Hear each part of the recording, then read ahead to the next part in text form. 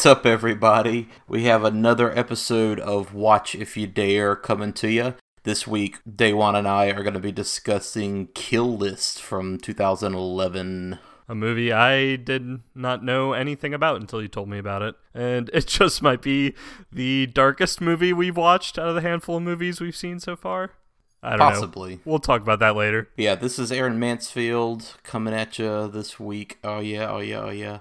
So we're going to be discussing Kill List in a moment. In the meantime, Derek, what have you indulged in recently? Like usual, still, I don't think I ever will get caught up on my comics because I buy too many of them. So, of course, I'm doing that. Last night, actually, right before this recording, I started Resident Evil 2, the remake, and it is pretty fucking good so far. I'm about 2 hours into it. I never found zombies particularly that scary, but this game does a pretty great job of making them a terrifying force to deal with, especially after the oversaturation that we got probably over the last decade of zombies, which I blame Walking Dead for a lot of that. But yeah, Resident Evil was the OG zombie terrifying game, and the second game was one of my favorite games, probably my favorite out of the series next to maybe Resident Evil 4, and this game so far has done a great job of remaking it. Other than that, I've been also reading some books. I finally finished actually a horror-related title from the Welcome to Night Vale podcast team. They put out a couple books that they've written. This one was their second, called It Devours. I didn't know that they actually had books. I thought it was just the podcast. Yeah, they actually have two books that are fiction, that are kind of just like they focus on side characters from the podcast. Okay, so they are tied into the podcast. Yeah, in a way. They're their own standalone stories in Night Vale, so you don't necessarily need to read them to like get the whole story of the podcast and vice versa. But it is better to know the podcast and kind of what Night Vale is all about before reading the books. Otherwise, you're kind of going to be confused and put off by like sort of the goofiness of the book, because the book it really does just feel like the podcast in every way, like the way it's written. And then they have actually, Night Vale has two other books which are literally just the transcripts of their first 50 episodes, along with like commentary on in between and all of that. But the two fiction books are, the first one's just called Welcome to Night Vale, a novel, and then the second one is called It Devours, and I just finished It Devours. It was pretty good. I don't think these books are particularly that scary, but they are horror related, horror adjacent. Some people would classify them as straight up horror. Check that out, and also check out the podcast Welcome to Night Vale. It is kind of a fun podcast to listen to. So that's kind of all I got. What about you? So real quick, taking a step back before we go further, I've probably mentioned this on the podcast before, but I have never been like a huge video game person. I didn't grow up with video games. It was literally when I was in college that I bought a secondhand video game console. And even now, I'm not a huge video game player. I'm lucky if I play maybe 2 to 4 games a year. And I usually pick more episodic, story-driven stuff. I don't play sports games. I don't play shooters. I like open world RPG kind of things. I like things that are very story-driven, like Mass Effect or Arkham. I have never played a Resident Evil game. Really? I have 7. I have not played it yet. I've always heard that, people really like them. I remember watching all of you guys playing 4 when we were in college, just because I remember everybody joking about Chainsaw Bitch and all the weird different color marijuana leaves that you pick up that are healing herbs. And Heather has definitely played some of those games, but I've never played a single one. So I'm wondering if I should go ahead and pick up 2, even though I'm not necessarily going to have time to play it anytime soon. I wonder if they're going to have DLC and stuff, and I should maybe wait for a Game of the Year or Gold Edition to come out, or if it's just a straight remaster and that's it, so they're not adding anything later. So they have announced that there is DLC coming out in February, and granted, at the time that this recording actually gets released as an episode, it might already be out, but the DLC is free, so okay, it's kind of up to you. I don't know if they're going to do any DLC after that'll be paid for, but if it's a true remaster, I mean, the full story of the original game is all there, so any of this DLC that they're releasing is just kind of extra mini games and side stories that weren't necessarily in the original PS1 version. 7 is very different from the rest of the series in that it is first person. It is really good. It's a really good horror game. probably the scariest out of all the Resident Evil games, I would argue. Very Texas Chainsaw Massacre-esque. Yeah, that's what I've heard. Yeah, I think you would really enjoy, I think you're going to enjoy Resident Evil 7 quite a lot. I still think you should still play Alien Isolation too. Yeah. But I do think you should eventually check out Resident Evil 2, the remake, but you could probably wait a while if you have all these other games that are that you need to go knock out, like even Spider-Man. I know you haven't even started that either, so. Yeah, I got a backlog, but it's partly just because of my work situation right now. I don't have a whole lot of time, so hopefully. So as far as stuff that I've been into lately, I've checked out a couple of new movies. I rented The Clove Hitch Killer, and my mom and I watched it. My mother is definitely still into like true crime, serial killer, detective kind of stuff. It still trips me up to this day that when we watched Mulholland Drive in college, your mom just randomly came by the house and was like, shit, I'll watch it with y'all, why not? And she watched Mulholland Drive with us. That was great. So, yeah, and the whole time she was just like, yeah, that was pretty good. Like, I think I get it. But I expose her to movies like that every once in a while just to kind of like get a reaction from her, because she does a lot of work on her computers. She does music composition stuff, and arrangements, but she's constantly watching shit on her laptop and only half paying attention. She'll have subtitles on, but she's only half paying attention because she's literally like typing out music on her keyboard. And she watches things 3 or 4 times because she doesn't like fully soak them in, right? And she watches things that are like fairly easy just to kind of pass through your head while you're doing other work. So I like to occasionally just push her into the deep end of some really experiential movie. And recently we did watch Dogtooth, which is Yorgos Lanthimos' big breakout movie when he was still in Greece. I believe it was nominated for Best Foreign Film the year that it came out at the Oscars. But that movie is ridiculous. And it is full of just really frank sexual stuff and lots of really short but shocking violence. And I'm not going to explain the plot of that movie at all beyond it is 3 siblings who are in their 20s who are all still living at home with their parents on kind of this closed off compound, essentially. And you kind of find out that they have been there their whole lives and they've been learning everything wrong. And that's all I'll say. But that movie is hilarious, and she was just shocked and just kind of mind blasted by that movie. And so she just railed and railed afterward, like, oh, this is the last time I'm letting you like trick me into one of these movies. And, you know, all you want to show me now is weird stuff. And I was like, yeah, because I need to get like some kind of reaction out of you beyond like, yeah, that's pretty good, huh?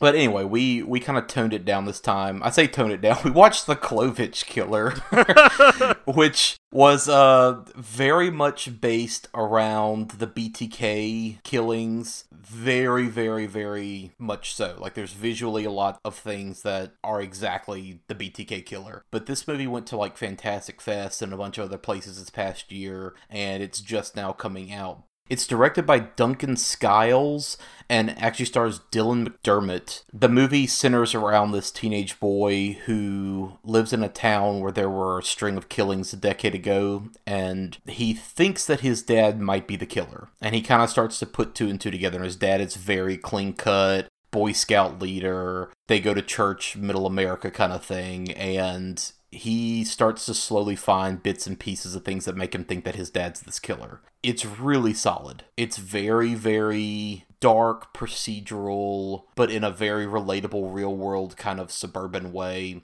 Dylan McDermott's fantastic in it. What I found really interesting as I was watching the movie, there is a tonal shift and there's this perspective shift in that movie that I was really not prepared for. And it kind of throws everything on its head. But it was very, very solid. And like I said, it's very much BTK in a nutshell as far as what kind of killer this is. So that was a very interesting and enjoyable rent. Beyond that, Suspiria, the Luca Guadagnino remake, finally came out today. It did not come anywhere near our part of the country, and I was dying to see it because I love the original so much. I know it's very divisive. People either seem to love it or they're just kind of maybe lukewarm on it and maybe need like another couple of viewings to see if it really clicks with them. The only person that I personally know who has seen it so far is our friend Meryl, because they live in New York. So they were able to see it, and she was kind of lukewarm on it because, you know, she had never seen the original, so she didn't quite know what to expect. But she also said that it's the same reaction everybody has. It's very long. It's super, super long. It's like 2 hours and 45 minutes. And it's kind of muddy in its messaging. So I'm excited to watch it. I literally have my Blu-ray sitting in the living room right now, and I'm going to watch it the next night or two. I also watched the first few episodes of the new season of True Detective, which I really, really liked the first season until it got to the episode, I think it was episode number 6, where you find out what the beef is between Matthew McConaughey and Woody Harrelson. And I guess, spoiler alert, it's exactly what you think it's gonna be, which was really disappointing. And I don't like the way that they kind of wrote all of it in there. And I don't think that that show in that first season really fully recovers from that episode low. But I really liked the first season otherwise. Season 2 is a fucking mess. And I have a lot of reasons why, you know, I feel that show like could have been better, could have been done differently. Did not like season 2. I don't think a lot of people like season 2. It had a lot to live up to, obviously, but for the cast that season 2 had, there's no reason why that couldn't have been better. Season 3, what's different is I think Nick Pizzolatto this season has somebody looking over his shoulder a little bit to maybe help guide the story some. Because Jeremy Saulnier, the director and writer of Blue Ruin and Green Room, he is kind of like the executive producer of this season, and he directs the first 2 episodes. Mahershala Ali is the lead, and he's a detective playing himself in 3 different timelines. So it's current day, he's very old, they're filming a documentary about the big case that he was involved in, and then it flashes all the way back to 1980 when the case was actually happening, when he was a young detective, and then there's kind of a middle timeline set in like 1990 where a lot of the case is kind of being called into question and like new evidence is coming out.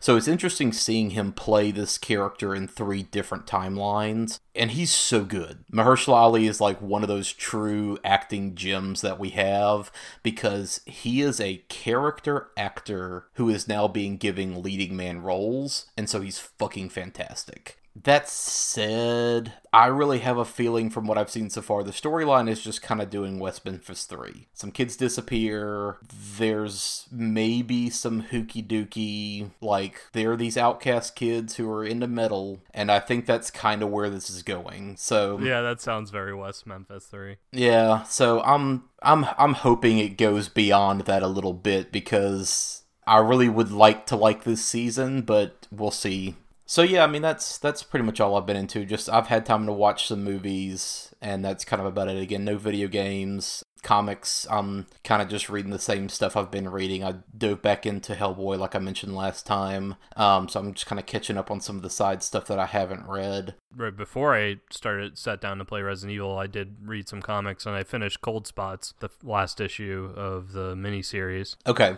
I have to finish it. Pretty good. I am curious to see if Cullen Bunn returns to this world. I think he has done it a couple times with other miniseries of his, where he'll do like 5 issues, it ends, and then he'll do like another story arc, either with different characters or later on down the road with a side character or something. Yeah, but set the same story. Yeah, set in the same story. So I would be curious to see if they return to this, because I wouldn't mind. Gotcha. Yeah, I'm kind of curious to see what he does next. I would really like to see maybe more stuff set in the world of Harrow County. I know, me too.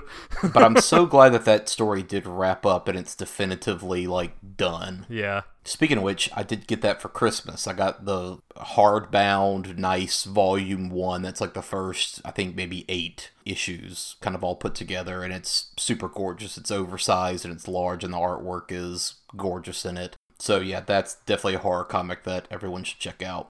Alright, well, as far as like an icebreaker goes before we start talking about this movie, so this movie deals a lot with family dynamics and kind of a family that's kind of in the middle of some issues So let's kind of talk about that for a second. Let's get kind of raw. What is probably like your biggest fear right now in regards to your family situation? Just anything that is constantly like in the back of your head or something that's like immediately there, but what's a family related thing that is like an inherent fear that you have right now? Dealing with Alzheimer's, whether it's myself or even just watching my parents grow old, and kind of enter the twilight of their lives. It terrifies me that maybe one day, like sooner or later, one or both of them or any of my other siblings would get Alzheimer's and just kind of forget who they are. In a selfish way, that terrifies me because honestly, I've always thought with people with Alzheimer's, and again, I can't really speak to it, but like once you're full-blown kind of gone,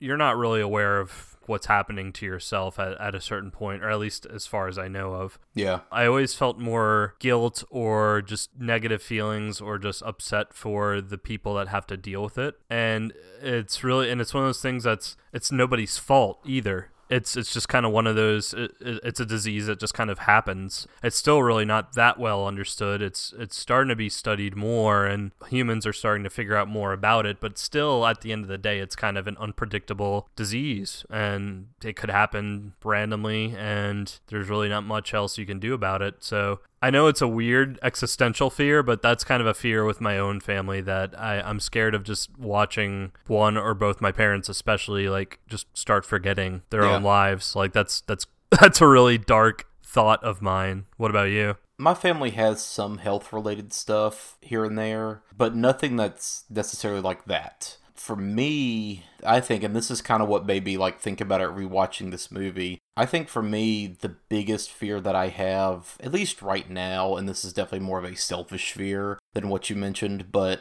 just my family not believing in me and my family just thinking that I'm kind of a scrub and a failure. I definitely like went to school for something that I was passionate about, did not fully pursue it once I got out, and kind of fell into decent job where I was able to provide for myself and my now wife. I'm happy with it. I'm enjoying it, but it's not necessarily what I went to school for. And I've always kind of had that in the back of my head that like my family is either going to be resentful of me for not pursuing that or they're going to just think I'm a failure. So just that like nagging anxiety has always been in my head that I have to do as much as I can to like live up to expectations and prove that, you know, I can make it essentially and that I'm doing what I can to provide for my family. So it's very similar to what this movie deals with. Yeah, it's interesting you bring that up because I'd be a liar if I said that there wasn't any point in my life where I had that same fear because I definitely did, especially in college. Oh yeah. Well, everybody goes through that, you know, to varying degrees. I'm kind of really heavily in that right now. Yeah, it's weird. As I've gotten older, I've worried less about what my parents or my family think of me, and I'm now more worried about like what my friends think of me. I've gone through stages in my life where I felt closer to friends rather than family. It's really no knock on my family and no knock against my friends either. It's just kind of how I was. Like I'm the youngest of 3 and I'm younger by like 6 or 7 years, so I practically was an only child for a little while, like especially in high school. I wasn't particularly close with either of my sisters when I was a shithead teenager and they were in college or just out of college. So I really just kind of either was with my parents or with my friends. And yeah, you know, you go through that stage in life as a teenager where you're just like, fuck you, mom and dad. So like there was several years where I just like it was my friends and that was my life and that was all it was about. It's weird because now I've re-entered kind of that stage, but not in a rebellious way, just more in a it's hard to describe. Like, I'm not saying I'm growing apart from my family because I'm not, but I'm just more concerned about my friends' opinions than my family's, maybe because I know what I've done and I feel proud of what I've accomplished, and a lot of the goals that I set up in my own head that were maybe based in my family's thoughts of me, I feel like I have accomplished. And so any disappointment they may or may not have with me, I honestly wouldn't bother me at this point. I'm just it's more friends oriented for me now at this point. Yeah, it's hard to describe. Yeah, I kind of know what you mean. At this point, you know, we moved earlier this year and we don't know anybody up in this area, so I'm doing my best to try to keep in contact with all of our college group. But otherwise, I'm in a spot right now where I'm having to lean on family a little bit more as we're kind of getting, established in this new house, in this new place. So, but whether it's Heather's family or my family, just having to kind of lean on everybody a little bit more. So I'm kind of flip-flopped and I'm in the opposite spot now. But yeah, I definitely know what you mean. Well, yeah, and that's a really good point too, because when you're moving away and you're all over across the country, it really, for a lot of people, it's hard to keep in contact with people that aren't family, and so yeah. I don't want to do that. I don't want friendships to kind of just drift away like that. So yep, yeah, totally know what you mean there. All right, well, let's go ahead and talk about Kill List from 2011. They're bad people. They should suffer.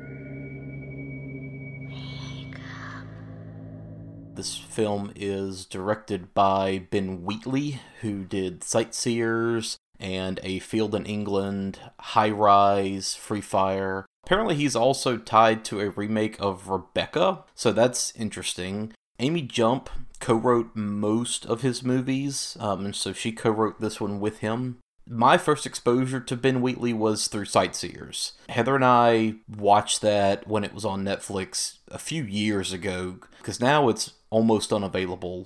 There's not been like a US release of it physically, so unless you basically go into some digital platform and buy it, it's almost impossible to find. But that movie is hilarious, and I have never laughed so hard at the ending of a movie. I was dying. I was cackling at the end of this movie. It's a British guy and his girlfriend who decide to, take a vacation together across the English countryside and just go caravanning. And she's kind of maybe on the spectrum a little bit. She lives with her mom still. Her mom is very overprotective of her, and she's very suspicious of this new boyfriend, and you kind of have a feeling that it's just the mom being overprotective. But as they start their trip, you find out, oh, the way that he blows off steam is that he takes this little trip every year and just goes murdering people across the English countryside, and that's how he de-stresses. And it's very much played as kind of horror comedy. So after that movie, I was kind of hooked, and I wanted to see what else he would do.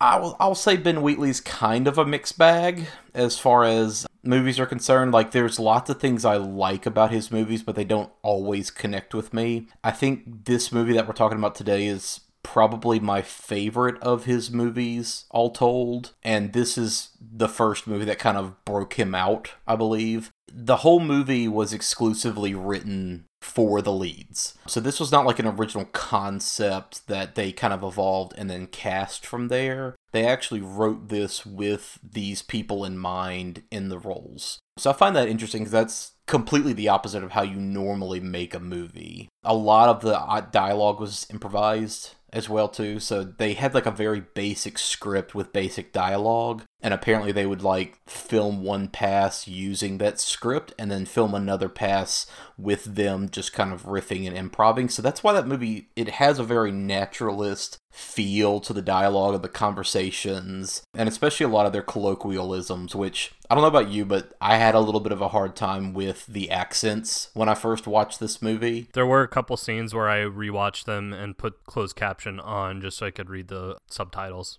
Yeah. There were a couple moments where I was like, wait, what were they saying there? Yeah, they're very mumbly, and they use a lot of Brit slang that you don't quite pick up on because your ears aren't used to hearing it. But I like that, they kind of just let them improv because there are hints of little story bits and elements, and there's inferred backstory about the characters that you can tell the actors and actresses just kind of made up, that gives this movie a lot of interesting depth, even though it's ambiguous and you're not 100% sure of all the detail. There's more going on, but they never just spoon feed it to you, and I really appreciate that. I did start using oi took the piss, like, after watching this for a little bit. But yeah, there were those kind of colloquialisms that are throughout that movie, which actually, honestly, like, if you watch it, you can still follow along. Like, there's no, you're only really missing, like, little small, like, character moments if you're not necessarily understanding what they're saying or what the phrase means. But otherwise, it doesn't hamper the story in any way. Yeah.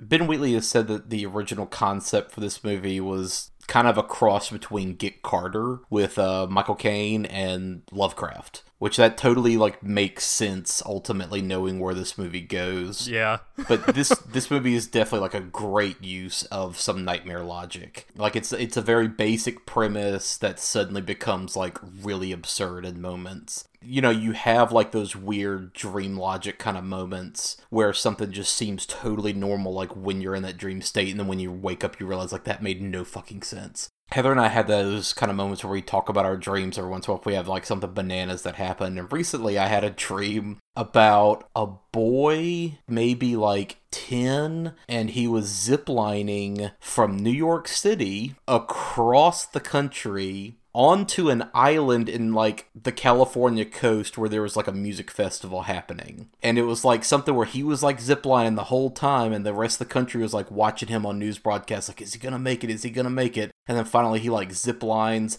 and, like, lands on the island, and, you know, the middle of, like, all these, like, college-age party kids who were there for this music festival, and the whole nation just erupts, and you see, like, the thing where, you know, you're cut into all these different bars and salons and restaurants and just places across the country where they're watching the news broadcast and everybody's cheering and just screaming. This little kid's just like, yeah, I did it.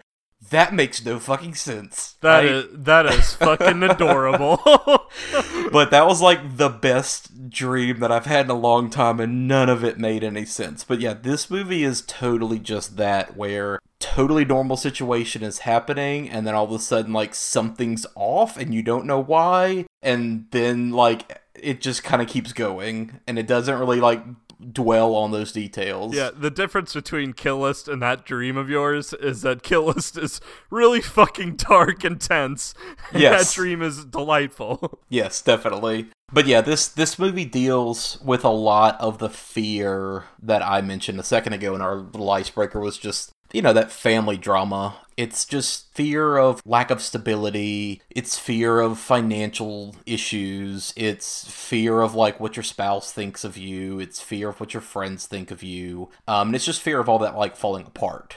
Yeah, like drifting away from your spouse. Yeah. Just kind of going through the motions. Spousal drama is definitely a thing. They have a child, and, you know, just that kid experiencing all the strife and how they're managing the kid. But you have to also think, like, what is that kid dealing with and what he's seeing? And, you know, this movie was filmed in probably 2010, I would imagine. So it was shortly after the U.S. recession in 2008, but that kind of cascaded and hit a lot of the rest of the world as well. And that's in the background of this movie. They kind of explicitly mention it in one conversation. So there's always, like, that in the background as well, and just lots of paranoia. So this movie is definitely a prime candidate when it comes to, like, hitting a lot of our real world fears and not our more abstract fears. Yeah, and so I've mentioned a couple times now just like how dark this movie and tense it is. I would say out of all the movies we watched so far, that this one I walked away from not creeped out like some of the others, but more just not feeling good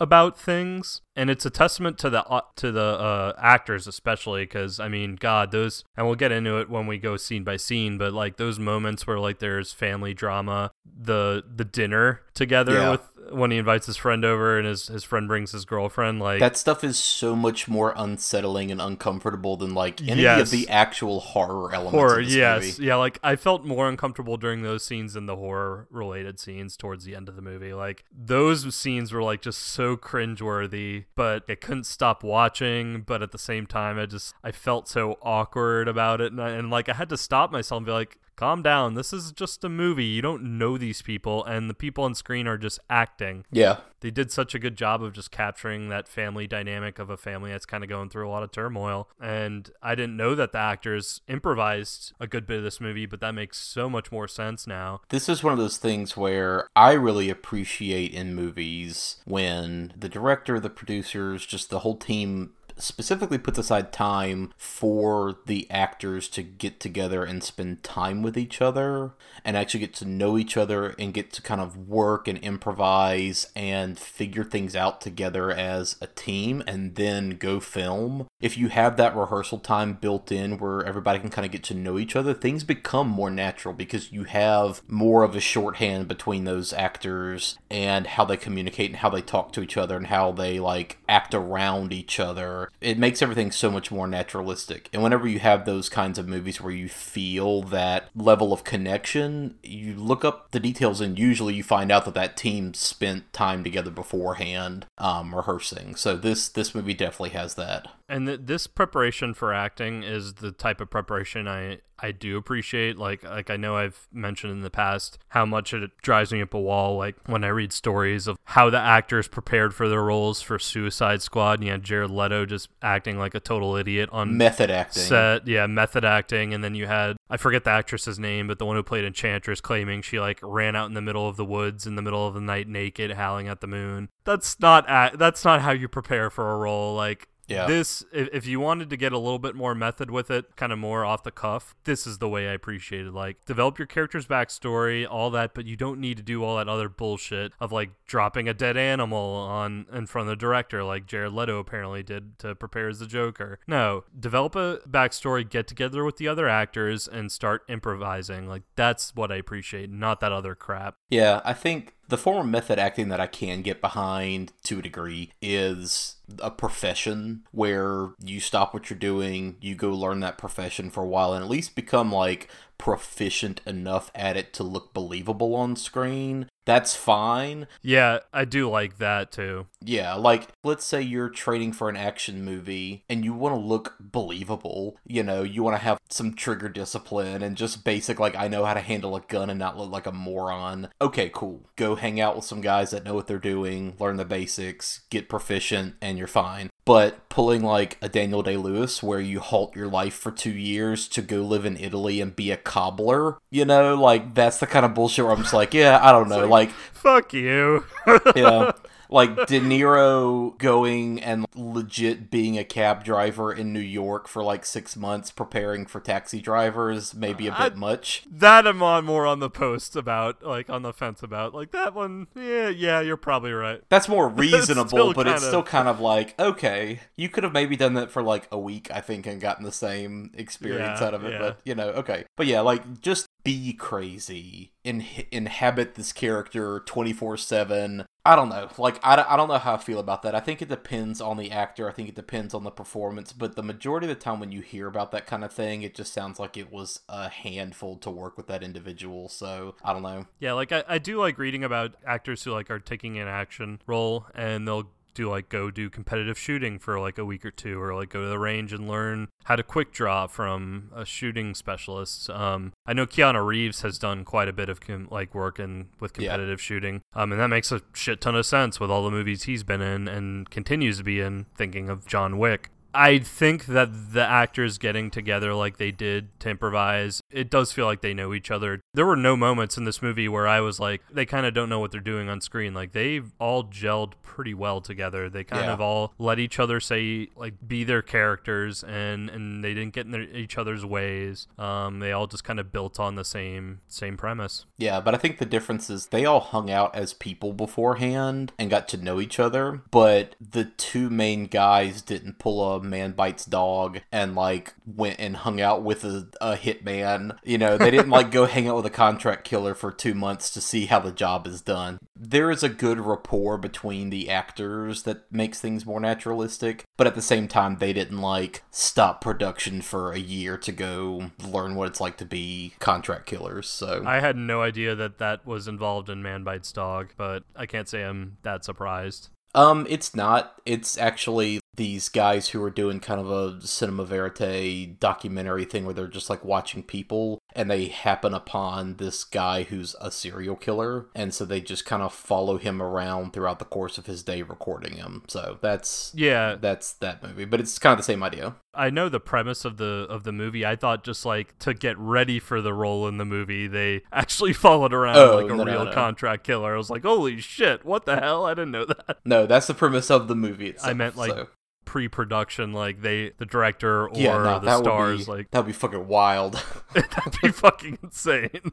All right, well, speaking of premises, the basic gist of this movie is pretty simple. We have our two main characters, Jay and Gal, and they are former soldiers who have become hitmen since they left the military. Gal is like fairly calm and collected and easy. Jay is definitely the more unhinged of the two. He's kind of at his wit's end because there was a disastrous mission in Kiev that they mention here and there. We don't know the specifics, but that kind of set him back for a few months where he wanted to take a break from everything. But now his money's run out, and so his family's kind of at the end of their rope. So the two of them take this new job just to kind of get back into things and get their lives going. And that's, things kind of go from there and get weird. So the movie actually starts with Jay and his wife, Shell, arguing. It just immediately starts with them just kind of screaming at each other about money. He went to the grocery store and basically just got a bunch of bullshit. He just bought like 10 cans of tuna and a bunch of bottles of wine and didn't get the other half of the stuff that was on the list. And it's just the two of them kind of arguing back and forth about money and what they're spending. But through the course of this argument, you find out a lot of key things. You find out that he's not been taking jobs for the last 8 months and that he's just been kind of laid up. He's definitely a fucking sad sack. He is just kind of a piece of shit. He's kind of lazy. He's definitely kind of selfish. He's got a wife and kid, but he's just constantly like shirking responsibility in various ways. And it's just mundane things like she's yelling at him about not buying toilet paper, even though it was on the list. Just stuff like that. But that's like a hell of a way to start this movie immediately. Because, I mean, they're both awful. They're both bad to each other, but especially Jay. Like, Jay's just, you know, again, he strikes me as the sort of person that he's like never learned to live on his own because he's either had his wife or the military to kind of fall back on. I mean, that's kind of the thing. Like, for all of her complaints, what does she do? Yeah. You know, because it also never makes clear, like, what she does, because she's also former military. You know, so, I mean, they're both just kind of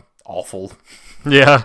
Jay, you can tell, is dealing with some shit, but he's doing a terrible job of coping. There's dealing with depression or PTSD or whatever he is having at the start of this film due to whatever mission that was. But instead of actually like seeking help or trying to work at it, genuinely, earnestly work at getting better, he really is kind of just more leaning into being a sloth. But then, yeah, at the same time, like you were saying, his wife wasn't really being very understanding either. More worried about the finances than maybe his mental state, which is more treating the symptoms rather than treating the problem. Because if you help with him getting into a better mental state, then he can work at getting the money. This movie I don't think is very particularly scary for people who are more reluctant with horror movies. It's more just dread. Like, it is just, there is dread throughout this movie. For most of the movie, it's mundane dread like this, family life going poorly. The parts that do get scary towards the end, they are actually pretty scary. There are a couple jump scares towards the end of the movie. I think, honestly, the hardest part of getting through this movie is, like, watching these two fight. That was probably the hardest part to get through for me. Yeah, and it's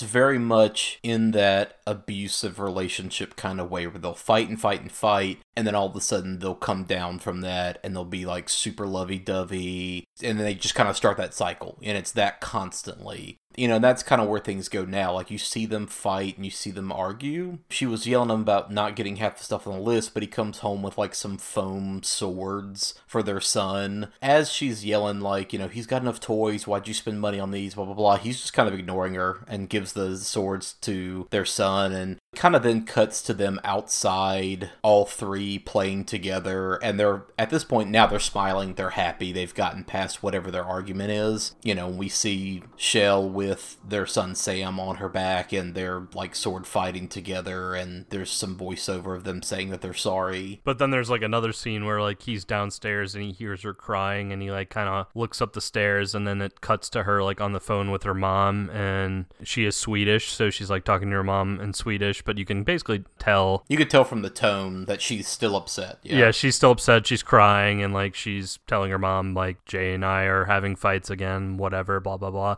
It is interesting to note too that Jay is the more unhinged one, yet he's the one that has the normal, quote unquote, normal family life, and then Gail is the laid back one who is still single, still like fucking around, but again, he is the one that's more mentally stable. Yeah. He's more mature, I think. He's just older, more mature. Like, he's just more, like, settled. So during their first argument, we basically find out that they are buying stuff for a dinner that they're having later that night. Because he comes home with like 10 bottles of wine, and they joke about like, Jesus, like, it's just the four of us. How much do you think we're going to drink? He's like, I don't know, like, I don't know.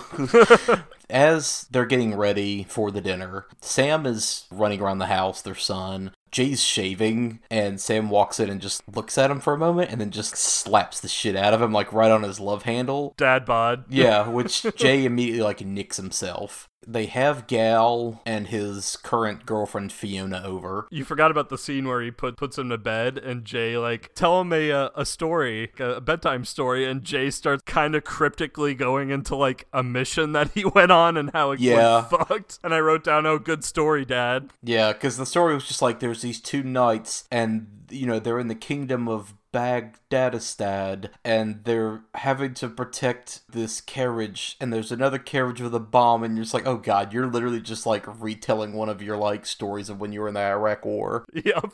Anyway, they're having this dinner, which was organized by Shell. Jay is definitely not having it. He's not into this whole idea of this dinner because he knows the reason behind it. Shell invited Gal over specifically to like pitch him on the idea of a job, essentially, because, you know, he's not been working, they're running out of money. So he knows that that's the purpose. You know, it's not just like a friendly hangout kind of thing. So during the evening, they're all hanging out, they're all talking. Eventually, Gal does pitch him on the job as they're kind of hanging out in the backyard. As they're talking around dinner, Jay and Gal are kind of purposely being a little bit cagey about what their actual profession is around Fiona, Gal's girlfriend that he brought. She asks them what they do, like, oh yes, sales must be hard, and they kind of give her some vague bullshit about being salesmen and everything else. They ask her what she does, and she also is just kind of like giving them a generic answer, like, she's boring, essentially. She's just in, like, human resources, and they kind of poke fun at her that, like, oh yeah, you're the one that fires people, and that's gotta be a fun job, and she's just like, well, I mean, it's part of the fucking process, and, like, someone has to do it. Yeah, it's the business world, and like it's got to be done, you know. So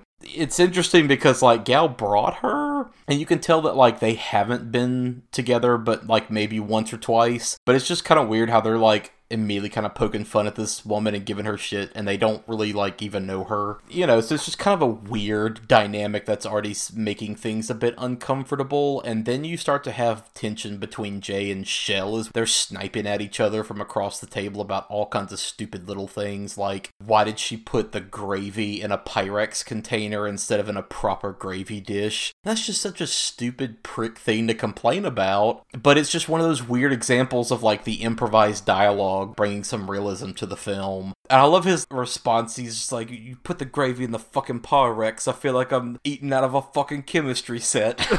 And then she's like, yeah.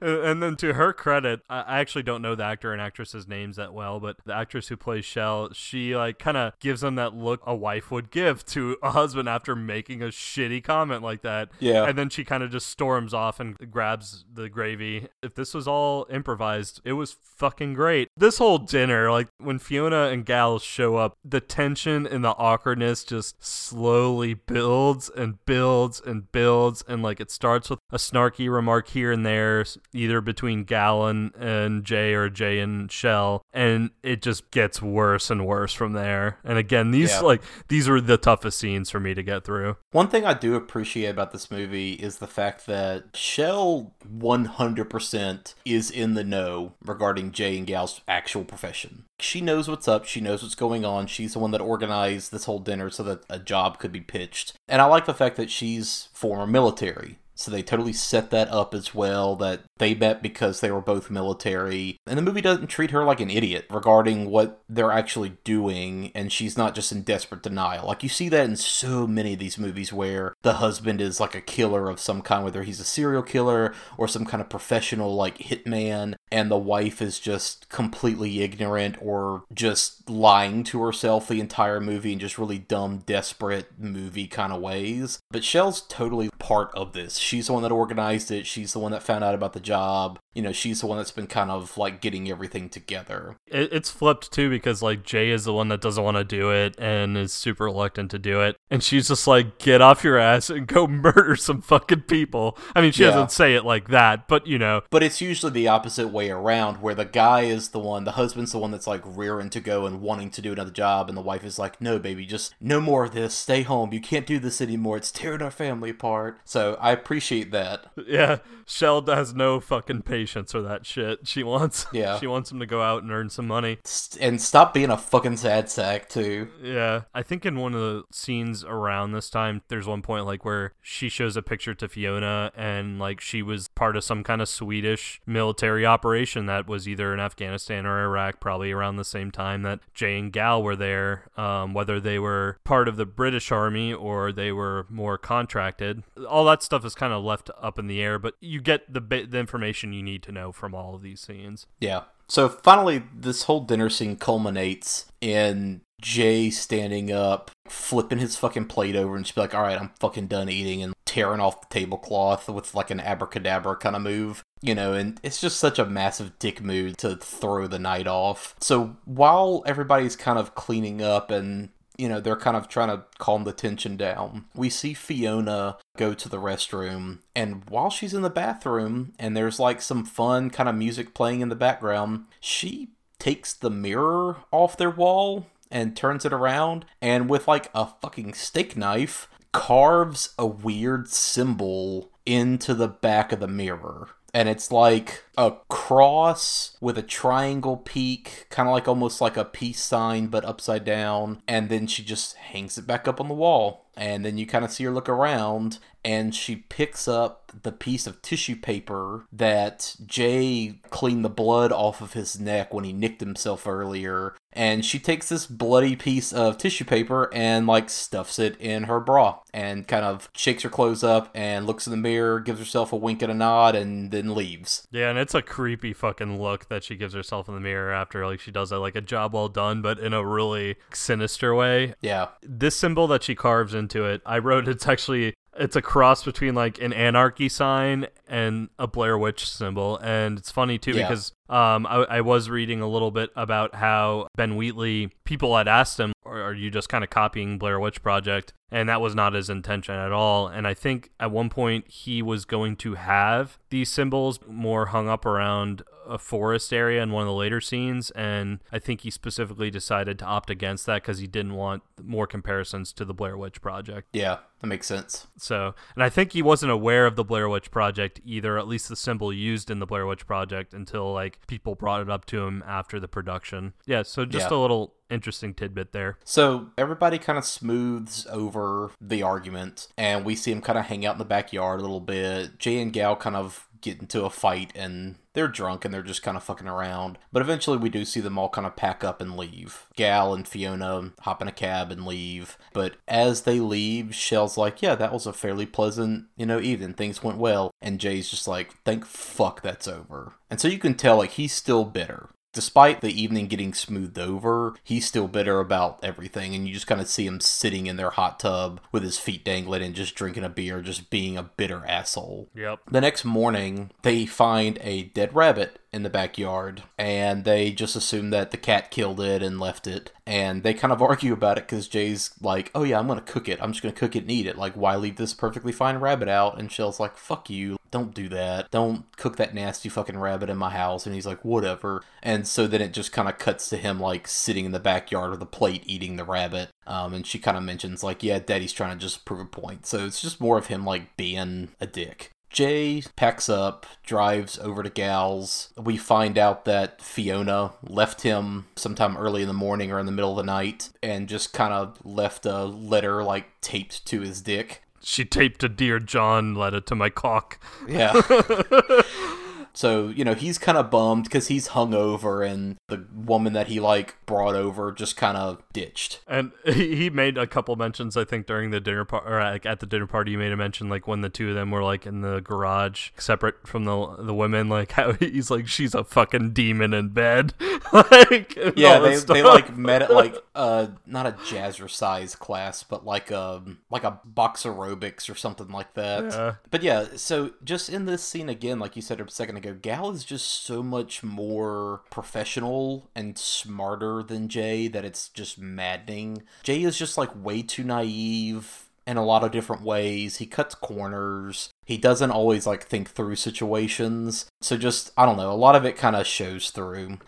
Which, by the way, we need to talk about the cast real quick. So Jay is played by Neil Maskell. And I looked him up, and he's been in a lot of Brit indie movies and TV. The only thing that I know him from, and I had to like go back and look up pictures of him because I don't explicitly remember him in this movie, but it was years before this came out. He was in Nil by Mouth for 97, which was written and directed by Gary Oldman. And it stars Ray Winstone, who I love. So that was the main thing that I recognized from him, but he's got a ton of credits. His wife, Shell, is played by Mayanna Buring, and she was actually in The Descent. So she was one of the main women in that. She was in Neil Marshall's Doomsday, which is the same director as The Descent. She was also in Downton Abbey, and she's apparently in this upcoming Witcher show for Netflix. That's interesting, because I did see that she also provided a voiceover for one of the Witcher 3 expansions, like for just a random character there. And it's a different character than the character she's playing in the show. I had to like backtrack that and look it up. Gal is a character actor that I fucking love. He's an Irish character actor named Michael Smiley. He was in one of the best episodes of Black Mirror called White Bear. He was also in Wheatley's later movie Free Fire. He had a small part in The Lobster. There's Yorgos Lanthimos again. He was one of the main characters in A Field in England, but he just has like such a good face and a good voice for a character actor. So I'm really hoping we'll see more of him in bigger roles and more mainstream things. Yeah, Michael Smiley and Mayanna Buring were my two favorite actors in this movie. Yeah. Bar none. Like, they were my favorite. Oddly enough, though, he is probably like my least favorite moment in Star Wars Rogue One. He plays Dr. Evazan. Does he really? Yeah, that tiny cameo moment where they're all wandering through Jeddah and they bump into him and Ponda Baba, and he's like, "Watch yourself, I got a death sentence on 12, blah, blah, blah." And it's just kind of one of those like cheeky moments that they throw in there, and I was kind of infuriated by that. Like that's the one like cheeky cameo that I was not down with. My friend doesn't like you. Yeah. But anyway, he's great. Emma Fryer plays Fiona. She was also just in a bunch of Brit TV stuff. Sam is played by Harry Simpson, which that is basically the cast in a nutshell. So there's not very many more people that are in major roles, if any. The actress who played Fiona, I saw also has done like a ton of stand-up comedy, and I've been curious to like look up her. Really? Yeah, I was curious to like look up some of her sets. But that's interesting. I think I don't know if she started off as a stand-up comedian or just kind of did that around the same time she started acting. But I thought that was pretty funny because she is super creepy in this movie. Yeah. So Gal and Jay kind of get their gear together and they drive to this hotel to meet the client that they're taking the job for. And there's a really great shot as they get to the hotel and they're getting out of the car where there's just this giant rainbow arcing from end to end of the picture. And from what I was reading, there was apparently like a shot planned where they were going to incorporate a rainbow, but because they actually ran into a legitimate real rainbow, they just went ahead and like put it there. Yeah, I took note of that scene too. Also too, just kind of backing up for 1 second, I don't know if we did mention, but Jay, like after the dinner party, he did finally kind of like come around and told Shell, I'm gonna take the job, basically. Yeah. And then he went to go meet Jay, which is when Jay told him that Fiona left him. So yeah, they're going to meet this employer. Yeah. So they get to the hotel and they go to the room where they're going to meet kind of this shadow client person. And it's just this like really unassuming, kind of creepy looking older white guy. He's got a list of 3 people that he wants killed. And as they're kind of sitting and negotiating all this, he just kind of grabs Jay's hand all of a sudden and just cuts the shit out of Jay's hand and squeezes it to kind of bleed all over a piece of paper. And then he cuts his own hand and just kind of rubs the blood together, essentially just making a blood contract. And this really throws the two of them off. Gal immediately like pulls his gun and is like, what the fuck? And Jay's just sitting there like kind of yelling, what the fuck, you just cut my hand open, god damn it. Like he's very not happy about the situation. They're both just kind of like, okay, what did we just step into? And the guy that is hiring them is just very like calm and just whatever about the whole thing. And he does specifically mention the botched Kiev job we've kind of heard mentioned before. And Gal says this specifically, but the guy brings it up as a point of making sure that he knows about it, and he's letting them know that he knows about this botched job. So after that, we see them kind of cleaning up and talking about how they feel about the job. And they're in the bathroom while Jay is washing off his hand and wrapping it up. And I just love dumb shit like Gal snagging the hotel shampoos. He's just like looking at him like over the sink. He's like, oh yeah, this guys, I'm just gonna take these. Like, yeah, fucking take it. The mundane manner like that they like prep for this job is just like so contrary to what we normally see. Because in any other movie, it would just be like racking guns, laying guns on a bed, putting on leather jackets, zipping things up. Like, it would just be way more action-y than this, and it's just fucking like ironing their shirts. Yeah, and in fact, after they meet this client, like, there is a bit of reluctance from kind of both of them about that was fucking weird, and then, like, I think Jay was just like, oh, it was just the client's being theatrical with this blood contract shit. Yeah, like you were saying, it bucks all those tropes of just like, we're gonna have a montage of them putting on their Kevlar and loading up all their guns, and it's more of just like these two guys, like these two retired soldiers, both of them not in the best shape, like they both kind of have dad bods. Yeah. Cleaning themselves up after that and like kind of shaken by that, and at one point one of them is like, how the fuck did he know about Kiev? And yeah, I liked these scenes as well, them kind of getting ready to take on these jobs. Yeah. So you see them arrive at the first town or village, you can assume, where the first name is. And they check into this hotel, and Gal's kind of flirting with the woman at the front desk a little bit. Jay swipes his card, and the card's declined.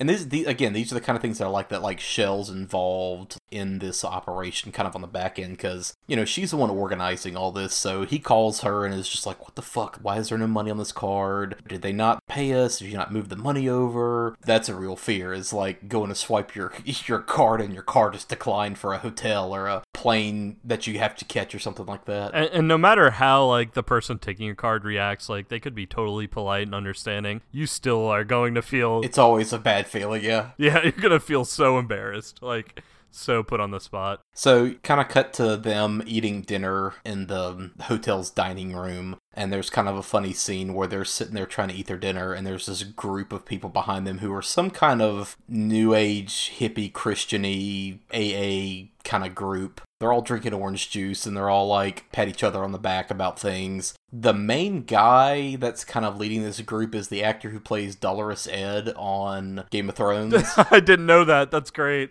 And I definitely would not have recognized him when I first saw this movie, because I hadn't seen, or at least he wasn't prominent in Game of Thrones yet when I saw this movie. But at one point, he like breaks out an acoustic guitar, and they all start singing really poorly. And I love that moment where Jay gets up and is just like, fuck this, takes a guitar from him and is like, look, fuck this, stop playing this goddamn guitar, this is not a place and time for you to like sing your dumb songs. And just like throws it on the ground and storms out, because the whole time he's just like, oh god, I'm gonna eat this knife. I just want to like shoot myself in the head. Like, I hate this. This is awful. And he finally just gets up and loses it. And, Gal has to kind of follow him out. I was like, all right, sorry. And Gal's cracking up too.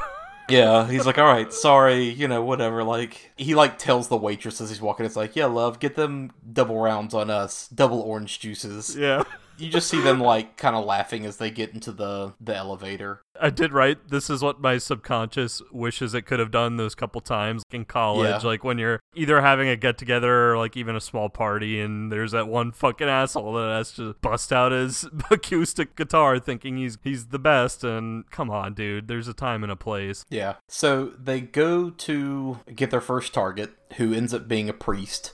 They kind of have a little bit of a dossier on him to begin with. Before you get in all this too, I was curious, do you know this Jim Williams who did the soundtrack to this movie at all? No, but I honestly didn't look him up. Has he done something else specific? I didn't really look into it. I can't find anything really on Wikipedia. It just lists his name as music by. But I will say the soundtrack of this movie, the one thing that really kind of still kept me kept me aware that this is still technically a horror movie, this is not against the movie. The movie is still very engaging and very intense and dark and sinister throughout, but one of the things that really helps keep your mind on that even during these more mundane scenes is the soundtrack, because the soundtrack is very haunting. There is kind of this undertone of a whistle, like a certain whistling tone that kind of almost reminded me of What's-Her-Face from Kill Bill when she dresses up as the nurse. Yeah. It's kind of like a really sinister kind of whistling sound like that. This is kind of where I felt a little bit Lovecraftian during all these mundane scenes was from the soundtrack. So their first target's a priest, and the scene is fairly straightforward. I mean, you see them arrive at the church. They're in the middle of mass, so this priest is actively giving mass while they're sneaking into the back, and they're prepping his office, and they're putting up plastic all over the place and just kind of waiting for him to arrive. So the priest comes in, he immediately knows something's up because there's plastic all over his office, and he turns around and sees Jay standing there kind of hidden behind some robes, and he knows what's up, but he just has a weird, unsettling smile on his face, and he just says, "Thank you." And then Jay tells him, like, turn around. He turns around and just, boom, Jay puts a bullet in his head, and he falls, and that's that. And it just kind of hard cuts to them chucking his body out of a 2-story window wrapped in plastic, and you just see it smack into a dumpster and fall to the ground, and them loading him up. We've always discussed gore in movies and in the horror movies we've seen so far. Again, this is more along almost like the lines of maybe even like Texas Chainsaw, where it's super realistic but not extremely gory, at least in this scene. Later on, the gore does get amplified, but in this scene in particular, no, it really did feel like I was watching like these two guys just pop a priest in the head. It wasn't like the frickin' body horror of Scanners. It was more just like, no, this is what happens when you shoot somebody in the fucking head. And there is something unnerving about that. And this movie definitely capitalizes on that more in the next upcoming target. Yeah.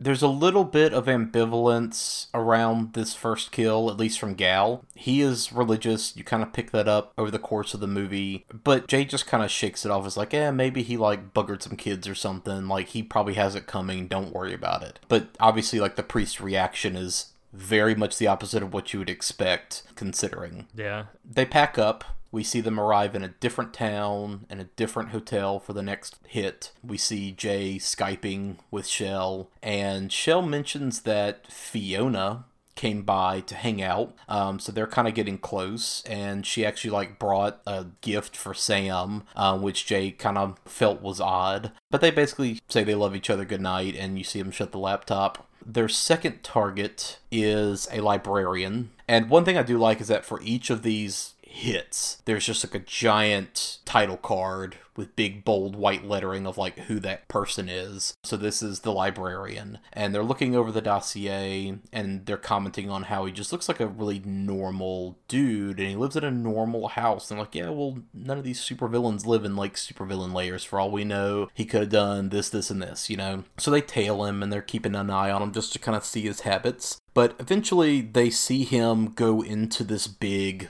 storage facility, and they wait outside, and eventually he comes out and locks the big sliding door. Gal is like, okay, let's keep following, and Jay says no, like, we're gonna go look in that storage unit first and kind of see what's up. And he kind of insists on this, and Gal's, not 100% behind the idea, but goes along anyway. Once they enter the storage facility, there's just a bunch of shipping containers that are in there, and one of the shipping containers has been turned into like a weird office. There's like shelving and boxes and just lots of junk and tech stuff laying around, and there's just a computer set up all the way at the end of the shipping container. And Gal sits down, flicks on the computer, and there's a video on the computer of just something horrific, because he immediately is just like, whoa, fuck this, turns the computer off. Yeah, you can hear like a woman screaming, and like you only see the back of the computer, and you see his reaction. You don't see what's on the screen. And there was something even like that made it even worse to me. Like, it made it just kind of even more horrifying. Yeah, because your mind just runs wild. I mean, it was either child porn or it was a snuff movie. It was something bad, but it immediately made a hitman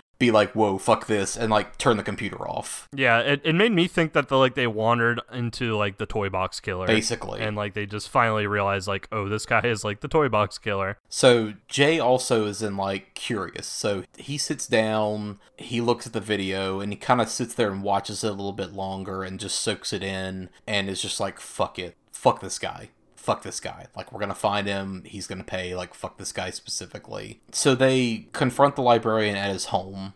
Jay is just whole hog, beating the shit out of this guy, putting cigarettes out on him, just torturing him to find out more information around what was that video, who made that video, what is the deal with this, how are you involved in all of it. So while he's getting all this information, Gal starts searching the rest of the house. And while he's upstairs, he finds a safe. So he cracks the safe open, and the safe is like full of money, and there's just this big accordion folder full of documents, just all kinds of stuff, and he's kind of digging through all of that. Meanwhile, Jay is downstairs torturing and beating the shit out of this guy. But once Gal is out of the room and upstairs, the librarian's mood immediately changes. And all of a sudden, instead of just being like, oh my god, stop, you can't do this, his mood immediately changes, and he also is just like, thank you. I'm so happy to have been able to meet you before all this. And Jay's just like, the fuck are you talking about? What? Yeah, he's like, I understand why you have to do this, and thank you. Yeah.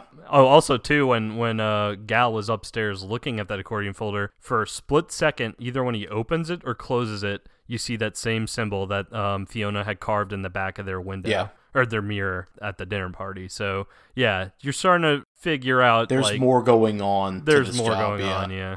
So Jay digs around in a tool bag and pulls out a hammer and starts beating the shit out of this guy's hand and like cracking his hand open. And this is where it gets kind of graphic. Like there was a moment where you see his hand split open and I was just like, ugh. Yeah, and it's like, again, it's realistic, but this is where like the brutality like gets kicked to 11, and it's a little crazy. Yeah. So even as this guy's getting beaten, he's still being really cryptic and weird and saying like thank you, and that's just like further making Jay like more infuriated, more, aggressive. So he's literally like beating this guy's head in when Gal comes down the stairs, and Gal's just like, whoa, what the fuck are you doing? So the two of them just kind of argue about the mess that Jay's made, and Gal just kind of tells him, fuck this is your mess, clean it up. I just found enough money in the safe to cover what we would be getting from this job. Fuck it, like we could quit this job, like let's talk about it, but like to fix this. Jay kind of insists on like, okay, cool, yeah, whatever, but we have to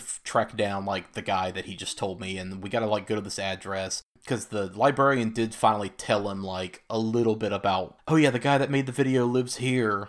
Jay insists on, like, going and finding these other guys and just bringing some street justice to them. They go to the address mentioned by the librarian, and Jay just kind of says, all right, look, I'm going to go in and check things out. If I'm not back in 20 minutes, come after me. And Gal knows this is not a fucking good idea, god damn it. But he just kind of goes along with it. So you see Gal just kind of waiting in the car. He starts to get impatient. Finally, he just leaves the car to go after Jay and find out what's going on. And he pulls out his gun as well. It's inferred that maybe the 20 minutes has passed and he's still not back. So, like, he's not sure what he's about to walk into. Yeah. So he kind of sneaks his way into this weird alley and goes kind of through these shipping containers in this building. And eventually he finds a dead dog and a dead guy and is just like, God damn it. All right. So where's this going? So he kind of makes his way through the building, and you kind of hear this light, just kind of repetitive smacking sound. And eventually he comes around the corner and sees Jay just slamming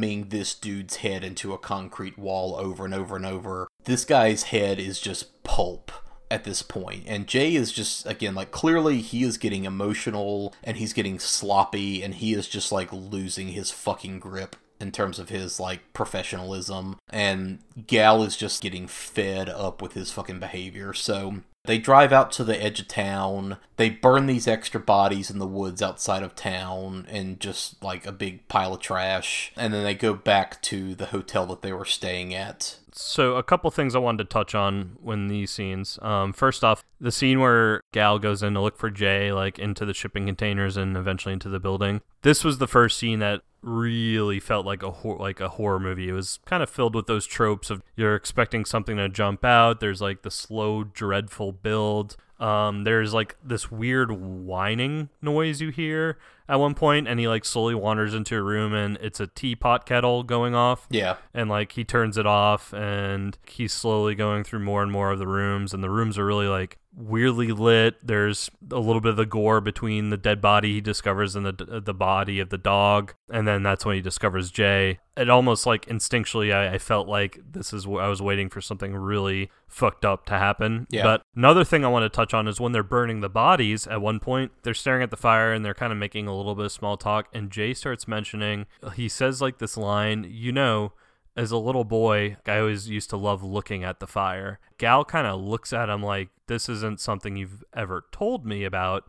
I don't know if I read too much into that line and into the scene in general. I don't know if I read into it in that maybe the scene was just trying to confer that Jay is slowly losing his mind and Gal's kind of maybe a little bit worried about him. That's kind of how I took it. Yeah, or if there was something to Jay's past that's kind of left ambiguous, but it makes more sense at the end of the movie. Yeah. But I'll bring that up again when we get to the end. Once they get back to the hotel, we have another odd dream logic kind of moment where Jay is just kind of staring out the window. Like, he's just dazed and he's out of it. And there's several stories up in this high-rise hotel, and he's staring out, and you see all the way down, at the ground level, way across, past the parking lot, past like 2 or 3 streets down, there's a woman in a white dress waving up at him. And he kind of sees this woman, but she's too far away for him to make it out.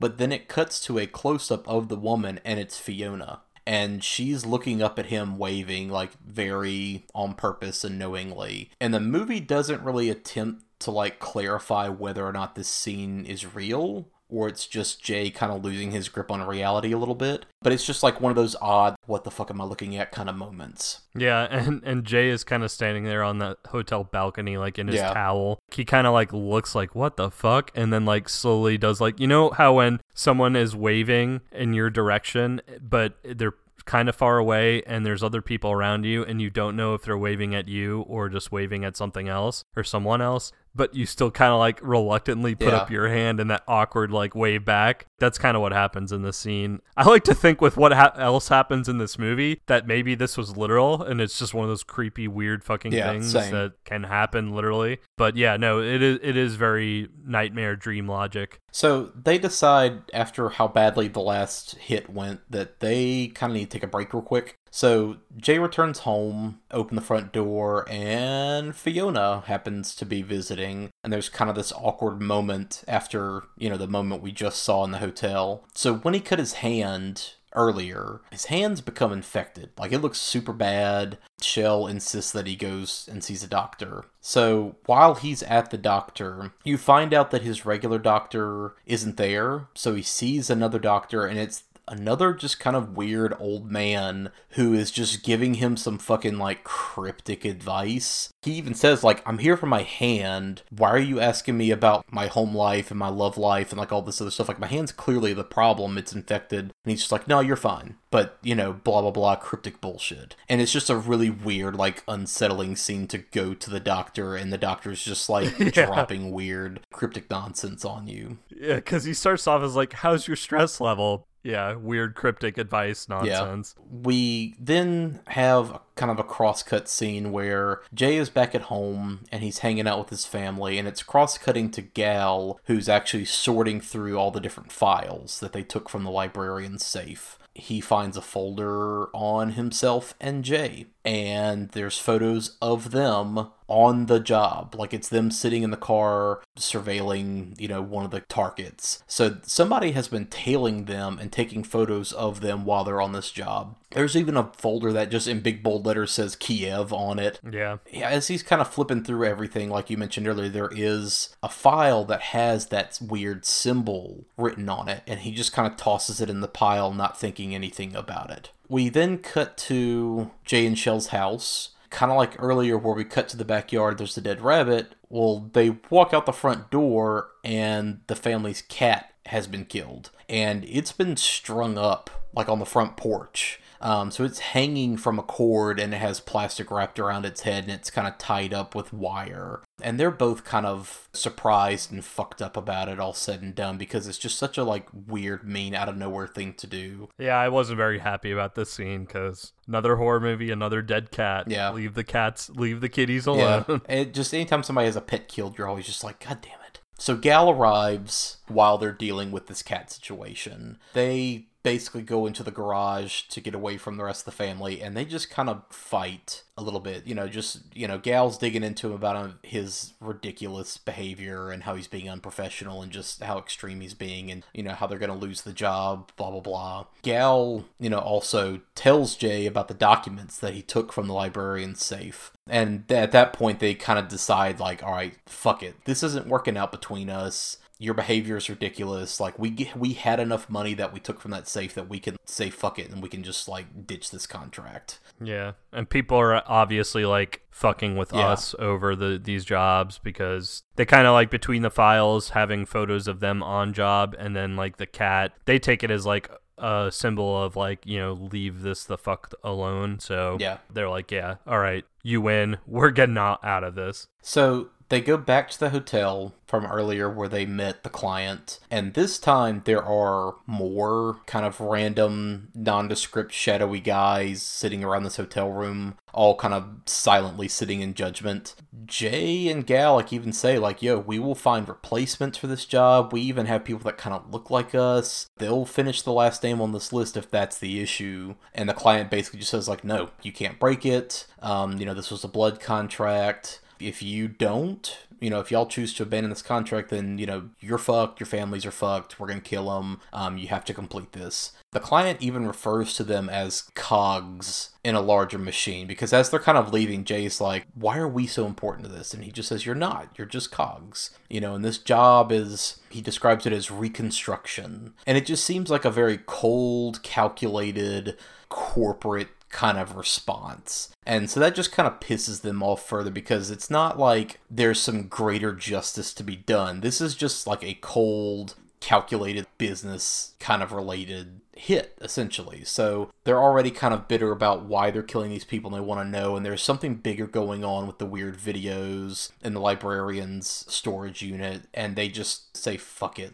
This is it. We gotta finish this and be done with it. When they get back to the house, Jay tells all this to Shell, and she basically just says, all right, nope, done. I'm packing our shit. I'm taking Sam. We're going to the family cottage, and we are going to hang out there while y'all finish this contract, because we're not staying at the house. We're going to go where we're safe, because y'all clearly have, fucked this up, so I'm at least going to take care of our son and get the fuck out of here. Their final mark is a member of parliament. The MP. Yeah, the MP. And he lives kind of in this big country mansion. They go to scope out the mansion. You see them kind of tromping through this big sewer system. They park their car. They kind of go in a weird sewage inlet and go through all these windy, twisty sewers. And eventually they come out the other side into some woods. And they make their way through the woods. They get to a big clearing where they can see the house. So they're, surveilling the house, trying to scope it out and figure out how they want to do the job. And then we see them camping that night and just kind of hanging out. They argue a little bit more, they fight a little bit more. But eventually, Gal just kind of starts to get a little wistful about his feelings toward Fiona, and he kind of opens up about how he wants to settle down and he really likes her and he thinks she might be the one. Yeah, and it's funny because throughout this movie, Gal keeps bringing up Fiona. He's like, I can't get her out of my head for some reason. Yeah. Ultimately, they camp down for the night and they kind of have a good final yeah, bro, I'm glad to be with you, bro. I'm glad we're friends, bro. Bro grabs, yeah. Yeah.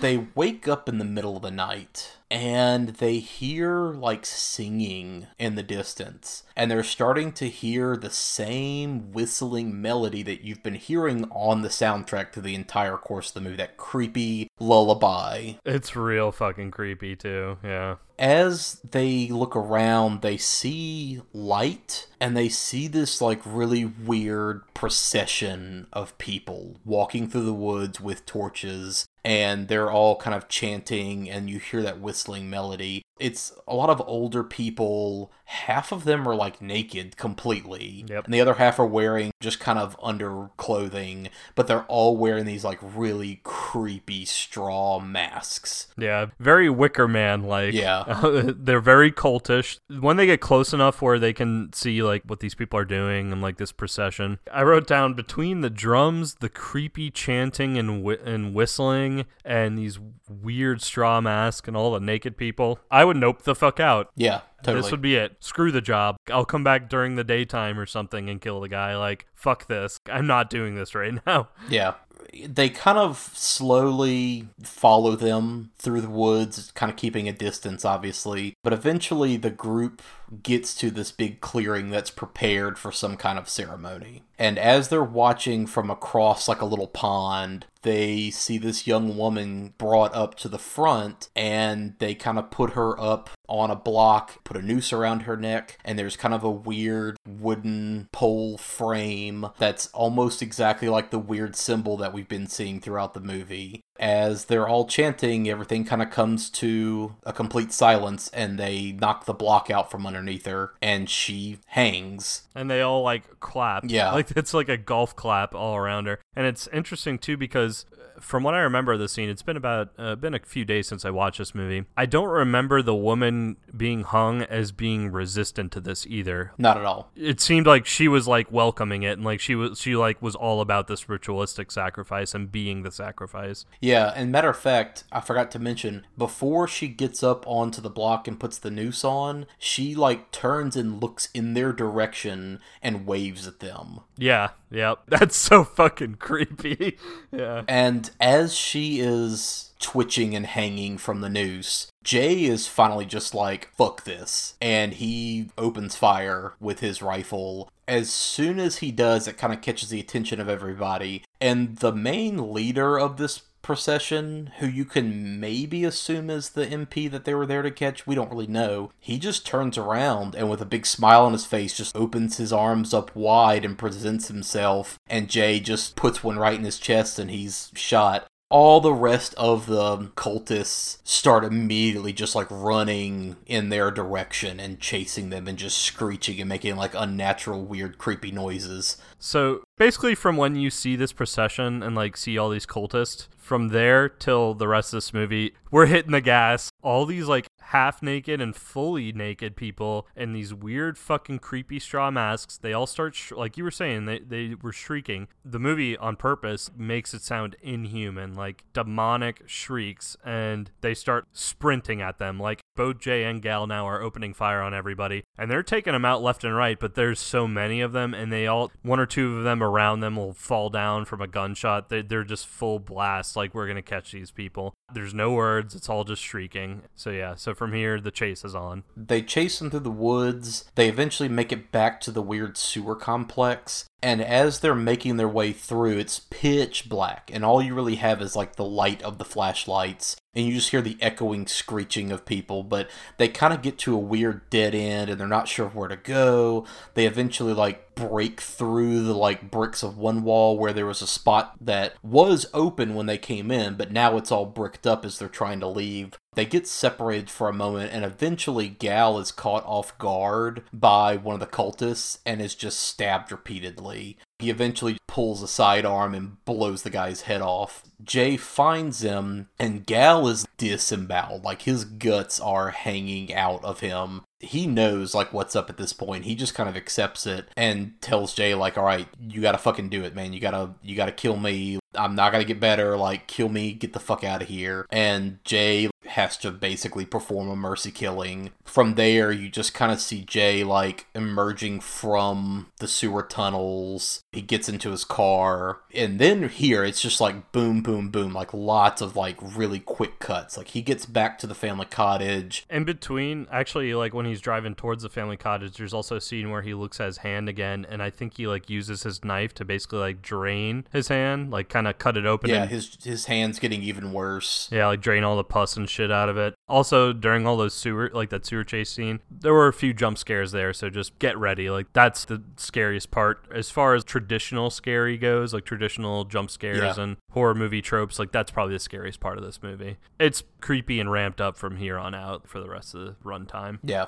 He gets back to the cottage. He tells Shell what's going on. She's also kind of freaking out a little bit. He goes outside when they kind of hear some noise and some shouting, and their car's tires have been slashed. And all of a sudden, there are these lit torches that start lighting up all around their cottage and leading to like a nearby field. He kind of runs off into the distance to like find these people, and he's knocked unconscious. And in the cottage, Shell is like, all right, fuck this. She grabs a gun, she arms herself, and there's people that are kind of sneaking in that she's shooting little by little. So they're like sneaking in through windows and sneaking in through doors, and you see her kind of take out 2 or 3 of them. So again, it's like for this moment, it's good that they established earlier that Shell is like former military, because otherwise this scene would have been like a little too tropey. The wife is suddenly like armed badass with a gun taking out bad guys as they come in. It's funny because in these scenes too, like it's a brief scene of her like kind of going around the house and taking out these people as they're entering in, but she's more calm about all this shit than Jay is when he was on his jobs. Yeah. She should be the one fucking going out there and killing these people because Jay can't keep his shit together. Yeah. But eventually, it cuts back to Jay and he's knocked unconscious. So then it cuts to like the next big title card that just says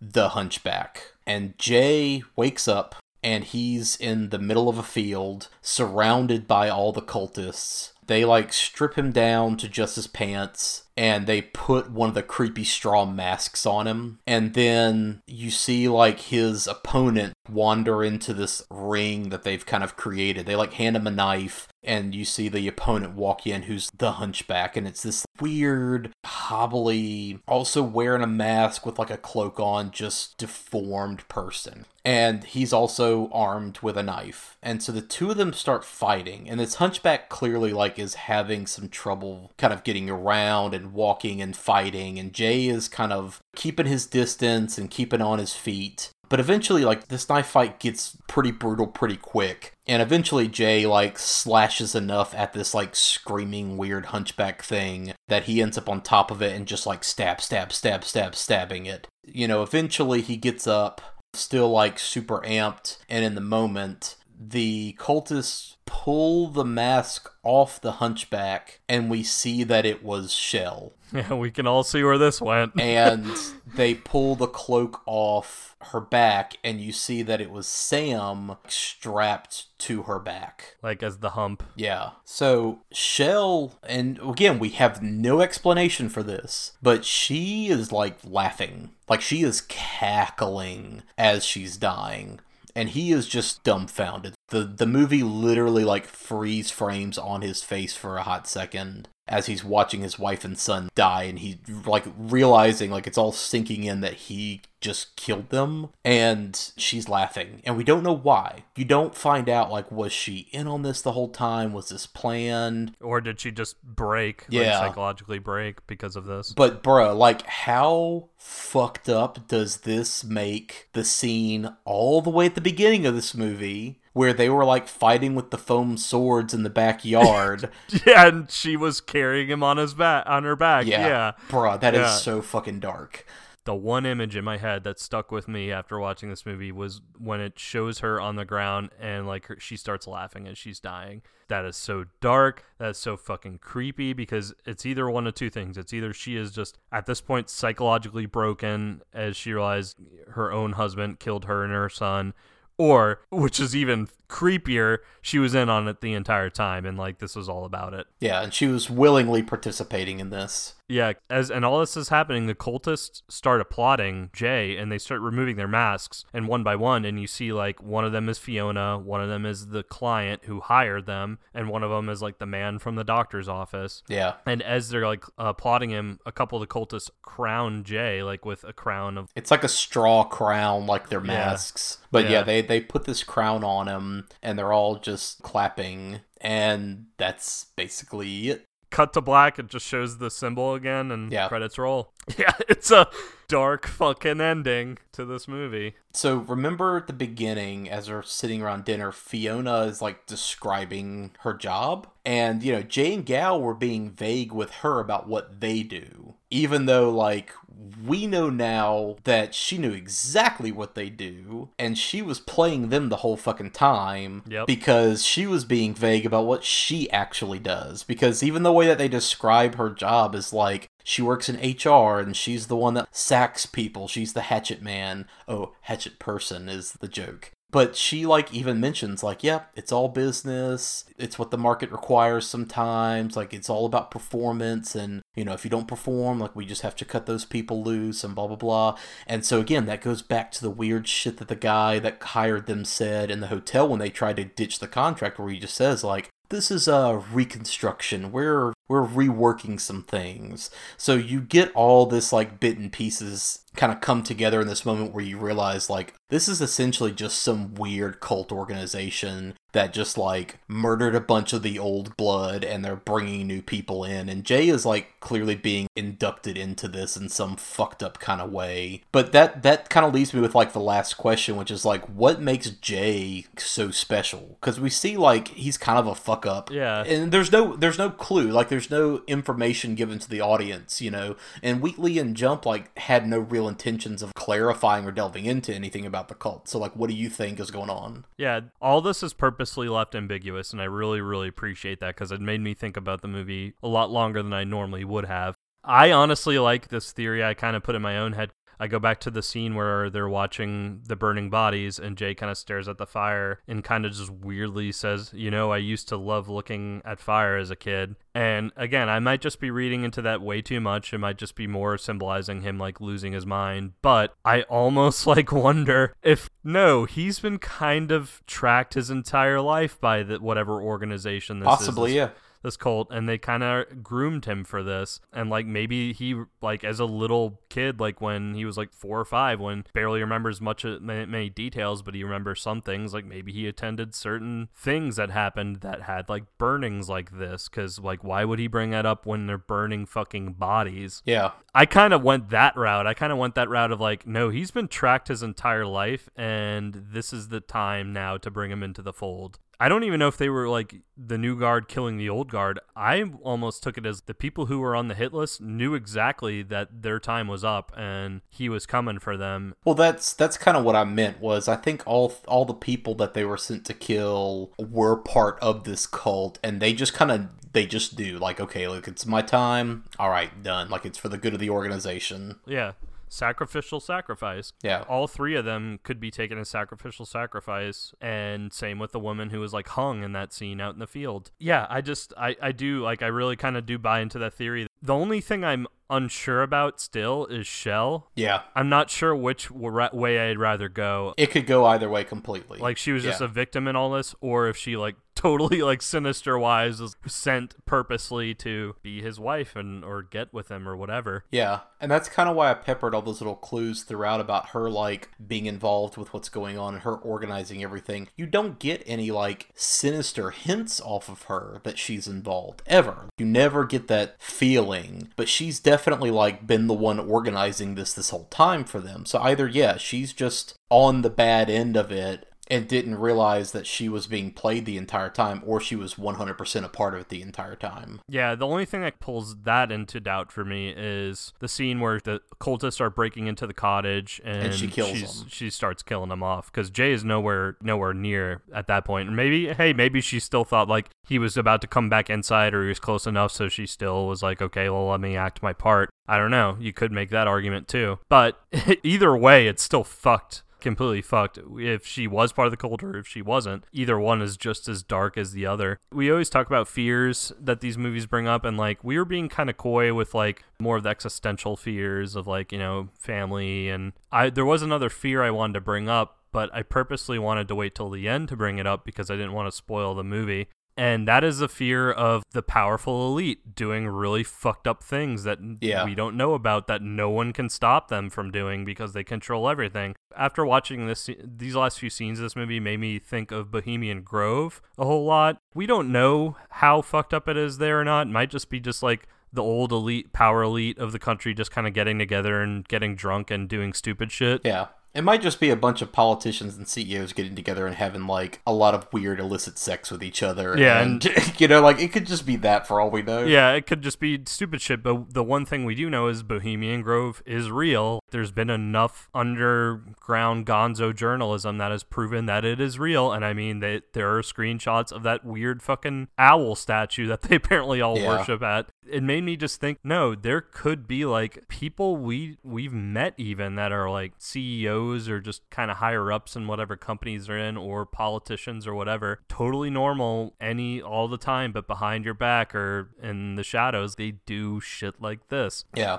And not that there's actually anything supernatural behind it, as much as just them creating the ritual and creating the, like, spookiness to make it mystical and to, like, give it some kind of air of fear and high weirdness in order to make it sound ridiculous when you have people actually talk about it. You know, if they got on CNN and talked about Bohemian Grove and all these, like, high strangeness terms, nobody would believe it. So the more fantastical that they make it, the more that, like, it does create a weirdness and a fear, but also just makes it asinine if you were to actually talk about it with any, like, credibility. Yeah, it doesn't help, too, that some of the people that have legitimately, like, looked into Bohemian Grove and things like that are, like, people like fucking Alex Jones who, like, uproot their own arguments because of all their other bullshit that they do. But yeah, I mean, not to get, like, all conspiracy theorists, there is evidence of, like, MK Ultra and things like that too, where, like, what could stop the 1% of the 1% of America from, like, doing all these weird fucked up rituals with orphans and things like that, and nobody would know about it because they kind of control everything.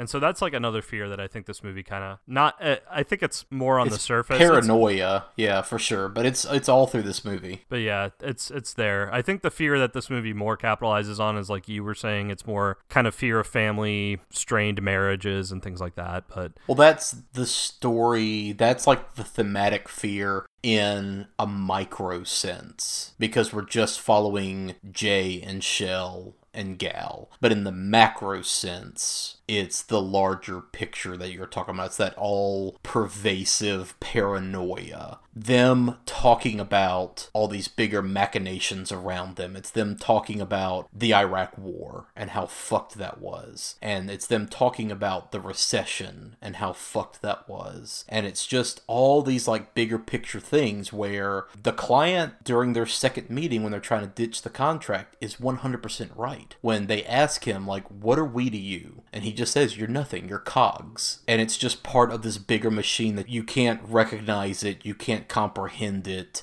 and you're just a small piece of this bigger puzzle. You know, you're a pawn. And that is totally, like, that fear and paranoia in the macro sense coming out in this movie. Yeah, if Texas Chainsaw, it was the fear of others and strangers, the dirt person version. Yeah. This is definitely that same fear, but of the elite. Yeah. You know, along the same lines, a really, really solid comic is from Image Comics. It's called The Black Monday Murders, and it is really solid. Brian K. Vaughan writes it, if I'm not mistaken. I think it's actually Hickman. Yes. It's Hickman.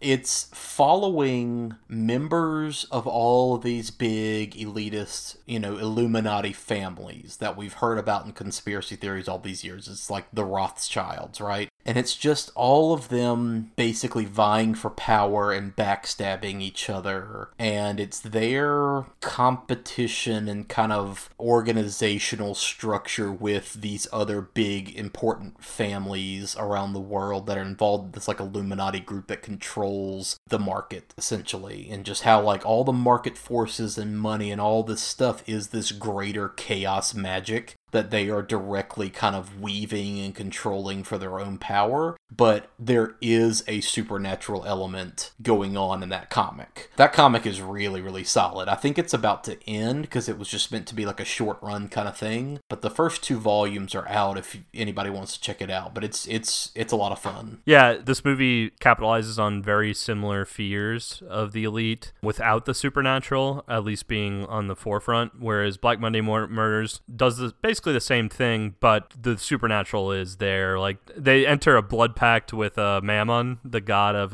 material wealth and money. Yeah.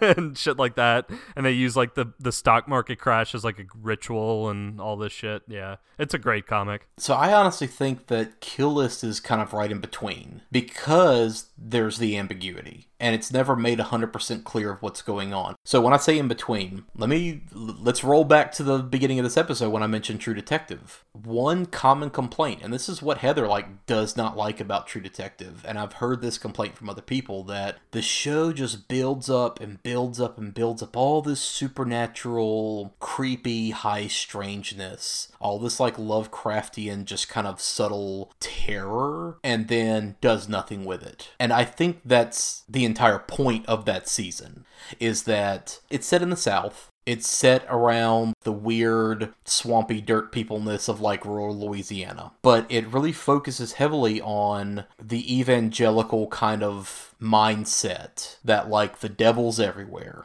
The devil's around every corner. Evil is amongst us, blah, blah, blah. And we rationalize all these bad things that happen in the world as being like the workings of some devil. You know, it's Satan. There's a larger evil that this is responsible for, and that's the cause of all this badness. When in the end, it's not. It's people. People are the, like, cause of all this bad, fucked up stuff. These people were killed, and it was this guy who did it. And so there is no hoodoo voodoo going on. There is no, like, devil in the corner. It is always just people. And it's people doing fucked up things because people inherently, like, are flawed. And that was the whole point of that first season of True Detective, was just letting the air out of the balloon that, like, there was nothing more going on. There was no conspiracy. There was no, like, greater evil at play. It was just this one fucked up swamp-ass redneck guy that was murdering these people. And then obviously, yeah, like this comic, which is the whole greater conspiracy theory of like the devil is actually like involved in all of it. I feel like Kill List is right in between, where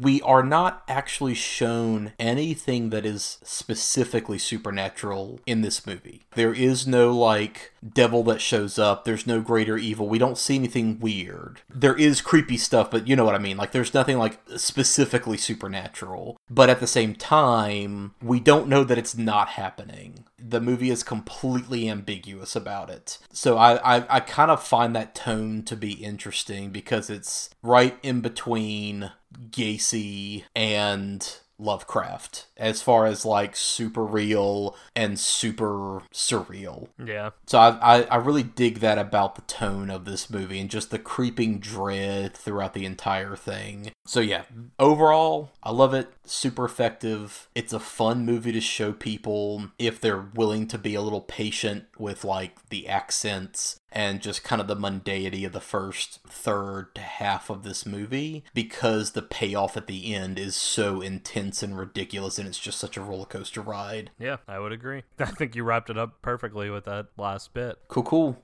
Before we close out, I would like to give a shout out to my little brother, Jesse Mansfield, aka Partygator, for our opening and closing music. You can find his stuff at Bandcamp.